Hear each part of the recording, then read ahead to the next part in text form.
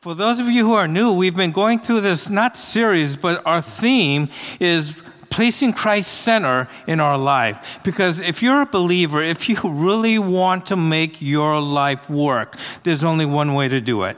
And that's if you put Jesus Christ center of your life. That you remove yourself from the center, that you take yourself off of the throne, and that you put Jesus there. That's the only way it works. And so for the past month, we've been talking about why it's so important to place Jesus at the center of your life. It's so important for you to do that. And so now we're starting to get into the more practical aspects of putting Jesus in our lives. And as you could see by the video, that, we're talking about work. And that, more than half of your time is spent at work. So we're going to have a two Sunday series on what it means to put Jesus at the center of your workplace. I know we've talked about this before, but one of the things that we all realize is that as soon as you leave this place, as soon as I leave this place, we kind of forget what I say. And so what we want to constantly reinforce it. And we're going to be talking about later what it means to make Christ the center of your marriage. What does it mean to make Christ the center of your family? What does it mean to make Christ the center of your relationships and so forth? But today, we're going to be starting on what it means to place Christ in the center of your workplace. Now, some of you here might not be believers, and this is your first time at church, and that's okay. That's okay. Some of these principles, a lot of these principles will transfer over to you. And so, I advise that you would, listen to these too, because whether you're a believer or not, these principles, I believe, will make you successful in your workplace. And so, if you could show the first slide. We were created to work. Next one. Okay, do you have the picture of WALL-E? Now remember a while back, Disney Pixar came up with this movie called WALL-E. And basically the theme of this movie was that the humans had totally polluted the earth, so much that they had to leave Earth, that Earth was no longer livable. So they all got into spaceships and they left Earth to find a more suitable place to live. But they left this guy, WALL-E. WALL-E was the last of the robots who was programmed to clean up our planet. So every day he would go around picking up trash. He'd put it inside him and he would compact it and then he would pile it up and you would just see piles and piles and piles of garbage. And that's what he was programmed to do. Next one. However, there was WALL-E falls in love with a robot, Eva, who is scouting the galaxy looking for an habitable place for humans to live. So once again, she's looking for greenery or any signs that humans could live in. Here, WALL-E's showing her a boot. He has no idea what he's looking for, but this is like offering her a box of chocolates or something for Valentine's Day, showing that, oh, I'm in love with you. Next one. Then she takes him to the spaceship where the humans are residing. And what does WALL-E encounter? He encounters humans that are sitting on these chairs. They never get out of these chairs. All of their needs are fulfilled by robots. And they have their plasma, whatever, TVs in front of them. And they're always in front of them watching whatever movie, watching whatever entertainment they want to see. And whenever they want something, a robot would come and they give them their what? Those protein shakes. And so pretty much life was easy for them. And so some of us, when we think about work, when we think about what our life should be, we think about, hey, this is the way our life should be, right? It should be nice. It should be easy. We should have all of our needs met. But unfortunately, that's not the way that we are supposed to live. That's not the way God created us to live. But sometimes we view life, or even our workplace, that it should be like that. And so if you go to the next slide, it says, we were created to work. How many of you believe that? We were created to work. I'll see a lot of you have that, oh my goodness, look on my face. Are you telling me that the God, the all-knowing God, the all-wise God, the omniscient wise, created us to work? We were all created by God to work. Just like Wall-E was designed and programmed to work, to clean up the garbage, we were designed and we were programmed to work. So if you go to the next slide here, it says, in the beginning, God created the heavens and the earth. This is the very first line in the Bible, the very first line of the most sacred book that we know, the most important book that was ever written. And it starts off with what? It says, in the beginning, God created the heavens and earth. It tells us that God went to work. The very first line says God created the heavens and the earth. The next one says, Genesis 1:26. Then God said, let us make mankind in our image, in our likeness, so that he may rule over the fish in the sea and the birds in the sky, and over the livestock and all the wild animals, and over all the creatures that move along the ground. So first thing we see is that we were made in the image of God. So if we were made in the image of God, what does that mean? That means that we were created with some of the characteristics of God. Not all of them, meaning we're not omnipotent. None of us are all powerful. None of us are omniscient, that we know all things, even though we may think we're omniscient. We don't know all things, or we're not omnipresent, mean we're not everywhere at the same time. But we do bear characteristics of God, and one of them is the ability to work and to create. How many of you are students? Raise your hand. Students. Well, you know what? That's your work. God designed you at this point in your life to work.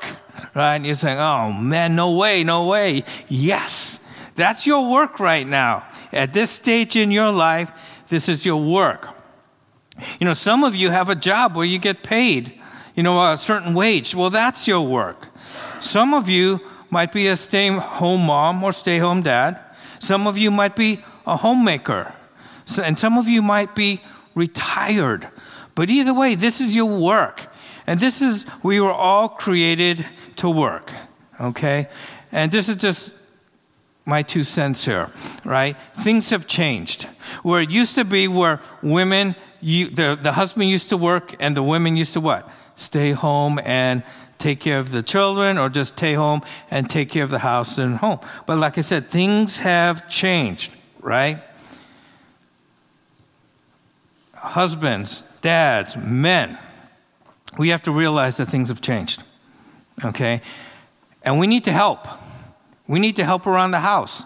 We cannot just rely on our spouse to work, because it's like, okay, our spouse is taking care of the children. As soon as we come home, what do? We want to watch the TV. Well, they've been watching the kids for 8 hours too. That's their job. They need a break. Or maybe your spouse has been taking care of the house. That's work also. And it's even worse if the wife is working, right?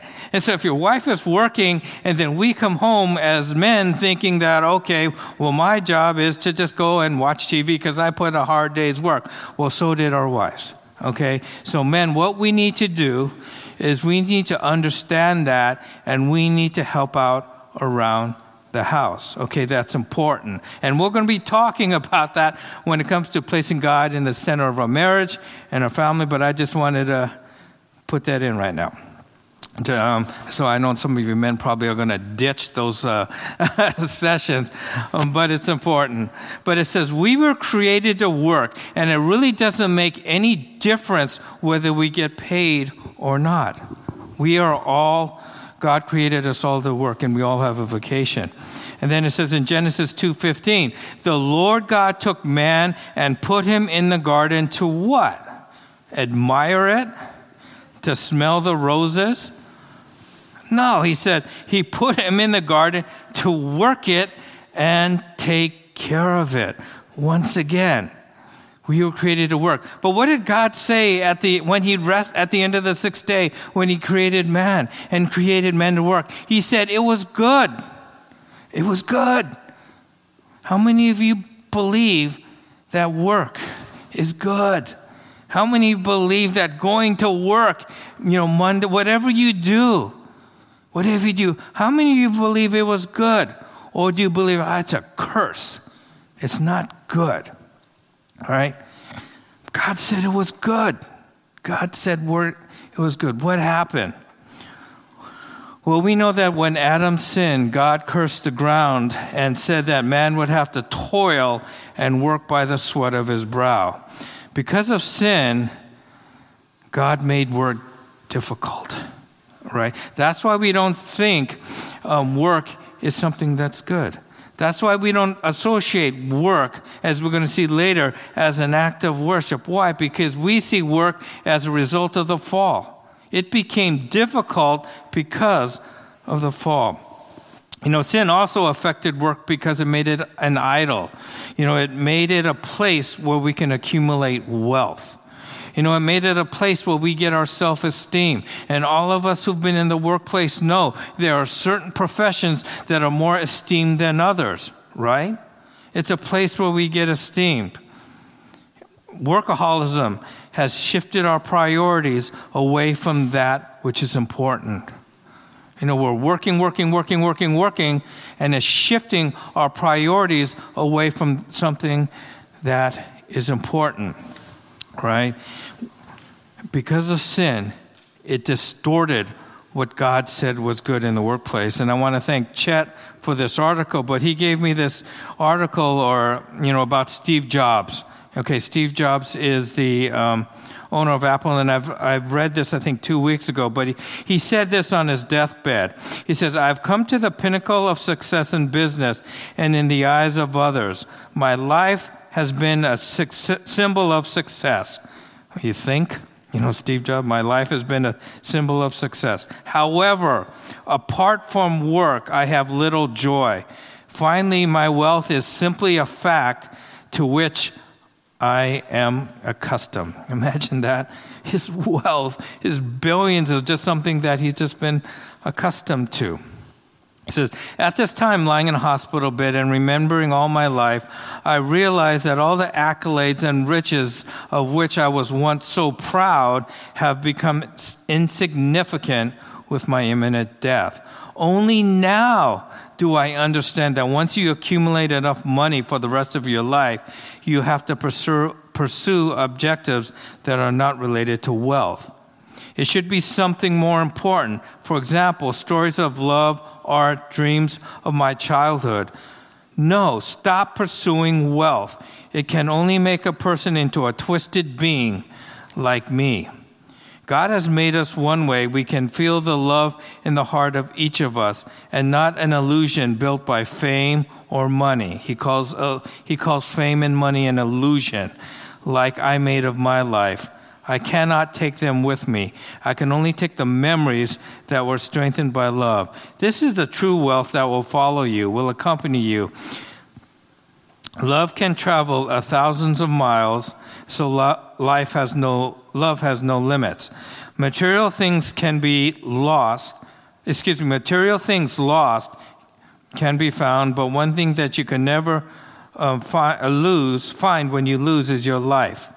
Whatever stage of life where we are right now, at the end, we will all have to face the day when the curtain falls. It says, "Please treasure your family, love your spouse, love your friends." Now, I don't know if Steve Jobs ever came to know Jesus, but here's a man who valued wealth. Here's a man who's valued the distorted view of work. One of the richest men in the world, he found no meaning because he had the wrong vision for work. And many of us have the wrong vision of work, and it's called dualism. And basically, dualism is just a big fancy word for meaning splitting something that was never meant to be split or divided. And what we do is we split our work life with our spiritual life. Those things were never meant to be divided, but we divided them. So the first thing we see is we want to take a look at, so what is the biblical paradigm for work? Number one, our work is an act of worship. Our work is an act of worship, like the video said. And basically, worship is just giving God the glory he deserves. In Romans 12:1, the Apostle Paul says, "Therefore I urge you, brothers, sisters, in view of God's mercy, to offer your bodies as a living sacrifice, holy and pleasing to God. This is your true and proper worship." Worship isn't something that we just do on Sunday. Worship is something that we engage in on Monday through Saturday by how we choose to live our life. Life is worship. We worship the Lord. We glorify God by the way we work. You know, one of my first jobs was when I was in college, and I had bills to pay, and I got a job at an appliance store, and I was delivering appliances. But one thing that I understood that, work was a part of the way I worship God. So I had to do my best at it. Even when my boss would tell me, "Dave, I want you to deliver this refrigerator by yourself to a second-story apartment." And so I had to do that. And fortunately, it was a smaller refrigerator. But what he forgot to tell me was the one that I was replacing was this monster. And I had to strap this thing up and take it out and take it down one flight of stairs by myself. I can't tell you how many times I almost dropped one of those things and just let them slide down. But, I said, this work is an act of worship. It reflects my faith. I have to do my best. And even when I couldn't complete the job, right? Even when I couldn't complete the job, I would go back and I would punch out. And I would take some tools with me and go back out and complete the job. Why? Because the customer wanted the job completed. And I said, I didn't want to have my boss pay for it, right? Because a lot of times I was new, and actually when I did that, I was new, and I really didn't know what I was doing, so jobs took a little bit longer. But I didn't want to have them to pay it for it. So I would just punch in off the clock and go back. I believe that work was worship. That was like about 40 years ago. And several weeks ago, I performed his memorial service. That somehow 40 years ago, he remembered me. And somehow he knew that I was a pastor. And somehow I hope that I made a difference in that workplace because of the way I viewed work. But 40 years later, he asked me to do his memorial service. Why? Because I saw work as a worship. But on the flip side, and I've shared this with you before, I wasn't perfect at work. My first job out of college was at a airline where I became the director of marketing. I was this young and cocky kid who thought I was the smartest and that I was going to move up and I was going to be the president, right? I had a big old office and everything. And I said, man, this is a great way to start my career. Fortunately, I was cocky and dumb. I dated a subordinate. And at work, you are not allowed to date people that you supervise. But I thought, no, I'm the director of marketing. I'm above the law, right? And then it just went downhill from that, and it turned out badly, and they demoted me. They demoted me. But you know what the worst thing about that? The worst thing about that is they knew I was a believer. Was work my worship? Did I do the best I could there? Did I glorify God there by the way I worked, by the way I acted? And I have to say, no, I didn't. I did the opposite of that. And I felt so bad. Then I went to Continental, and I said, you know what, God, okay, I'm going to learn from my mistake. I'm going to view work as worship, and I'm going to do my best to try to reflect your glory in the way I work. So much so that when I left Continental, all of my peers, especially one of my friends who was an atheist, said, you're throwing your life away by going into the ministry. But I could see you do that. I could see you do that. At my other job, if I would tell them I was going to the ministry, they said, no way. I'd never go to your church, if guys like you are going into the ministry. Why?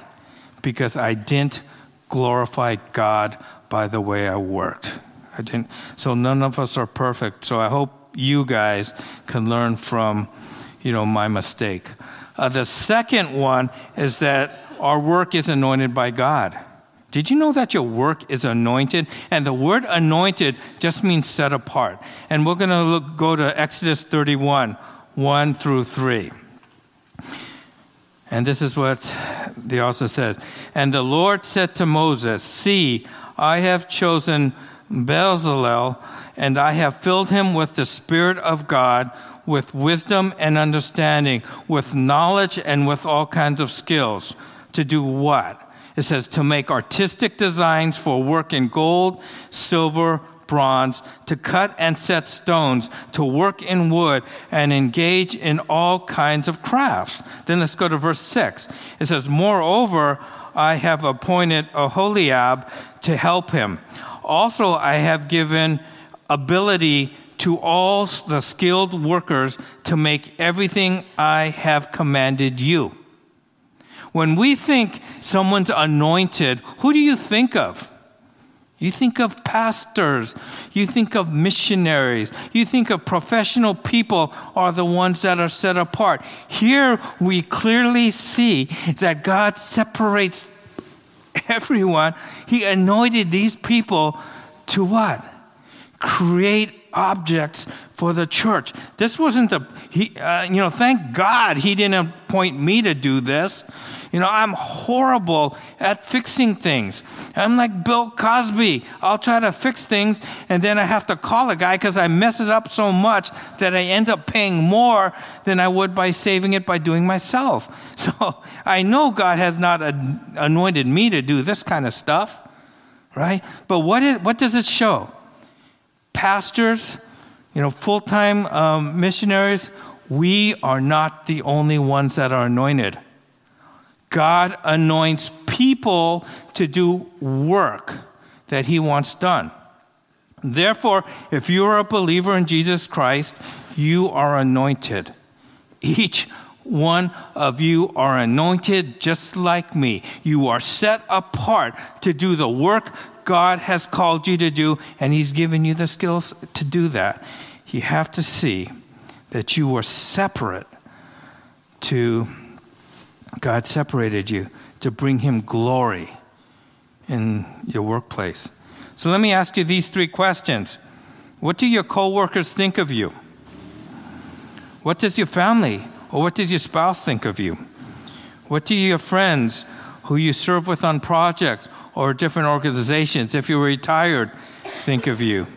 Do they see someone who has been set apart by God to do the work that he commanded them to do? Do they see you as somebody who's set apart? That God has placed you there, has set you apart to do his work, to bring him glory. Do your co-workers see that? Last point, God has designed you for your vocation. God has designed you for your vocation. It says, for you created my inmost being. You knit me together in my mother's womb. I praise you because I am fearfully and wonderfully made. God has gifted you with skills. God has gifted you with passions. God has given you dreams for the purposes of your vocation. For those of you who are students, right? You know what subjects you're strong in and what subjects you're not. Now, some of you might be gifted and you're strong in all of your subjects. But some of your subjects, your classes, what? You like more than others. And it could be the teacher, or it could be just because this is what God created you to be. Right? God has created each one of you with certain gifts and certain talents and certain passions. Right? You know, one of the things I love to do, and sorry I didn't ask for your permission, but I love to get together with Cliff Rapp. And Chris Rapp. Gosh, me and Marco were just misnaming everybody today. There is a Cliff Rapp, and he's a pastor at another church. But Chris Rapp is here. And we get together, and I love it because we talk about science. You know, we talk about how the universe works. And I love to bounce questions out, you know, ask him stuff because, man, the guy's so smart. And I love watching that on TV. But my brain is not smart enough or capable to understand what I'm hearing or listening. So I know that God has not gifted me to be a theoretical physicist. Even though that stuff is, to me, fascinating, He did not create me to do that, right? God created you with certain gifts and passions. We are all unique, and we all have been set apart to impact our workplaces in a way that's unique to you. And like I said, workplace doesn't necessarily mean where you're earning a wage. You know, whether you're a stay-at-home mom. I mean, one of the worst things and the hardest things about being a stay-at-home mom is, number one, is when you think about your uniqueness and your giftedness, you compare yourselves to other moms, right? And how they're raising their kids or how their kids are turning out. And if your kids aren't turning out the way that you think, they go, oh, what am I doing wrong? How come that mom she seems to be this perfect mom, right? Well, God doesn't want you to raise your children like so-and-so. If He did, He would have given you to them, right? Or them to you. God has given you unique skills. God has given you unique passions. God has given you unique experiences that He has set you apart to live out your vocation, whether it's in a paid job, whether it's at home, right? You are the happiest when you live the life that God created you to live. Why? By living out your passions. And like I said, it does get distorted because a lot of times we value compensation over what God called us to do. But once again, you'll only find fulfillment in living out a vocation where you're able to use God's gifts for you and experiences. You know, and like I shared with you before about, that one of the missionaries we met, Tara, and, young woman who's over at Thailand right now, the kind of like overseeing and running this orphanage. When she was here stateside, she was a bus driver. She worked in a construction company. She worked in a child counseling center, and her experiences seemed so random until right now, leading an orphanage in Thailand. She's seeing all of these skills, all of these experiences come together, where she didn't see the big picture, but God did. So you might be going through some random stuff right now where you don't see, where you can't connect the dots. But God could see that big picture. And God is preparing you for something. And yes, work is difficult because of... And I'm going to close with this. It says, Admiral Stockdale, now he was a Vietnam POW, a prisoner of war. And they asked him, what was the difference between the prisoners who lost hope, gave up, and didn't make it, and those prisoners who endured torturous existence and made it through? And he said it was simple. He said, those who survived had a hope of realism a hopeful realism, and those who didn't were just idealistic. And what he says is idealistic prisoners believed that they would come home for Christmas. That they would come home for Christmas.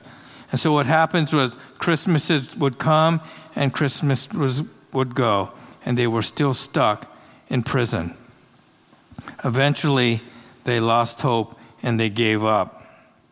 But he said there were those who had a realistic optimism, and what they did is they believed and they prepared themselves for a hardship, for a long endured hardship in the prison camps.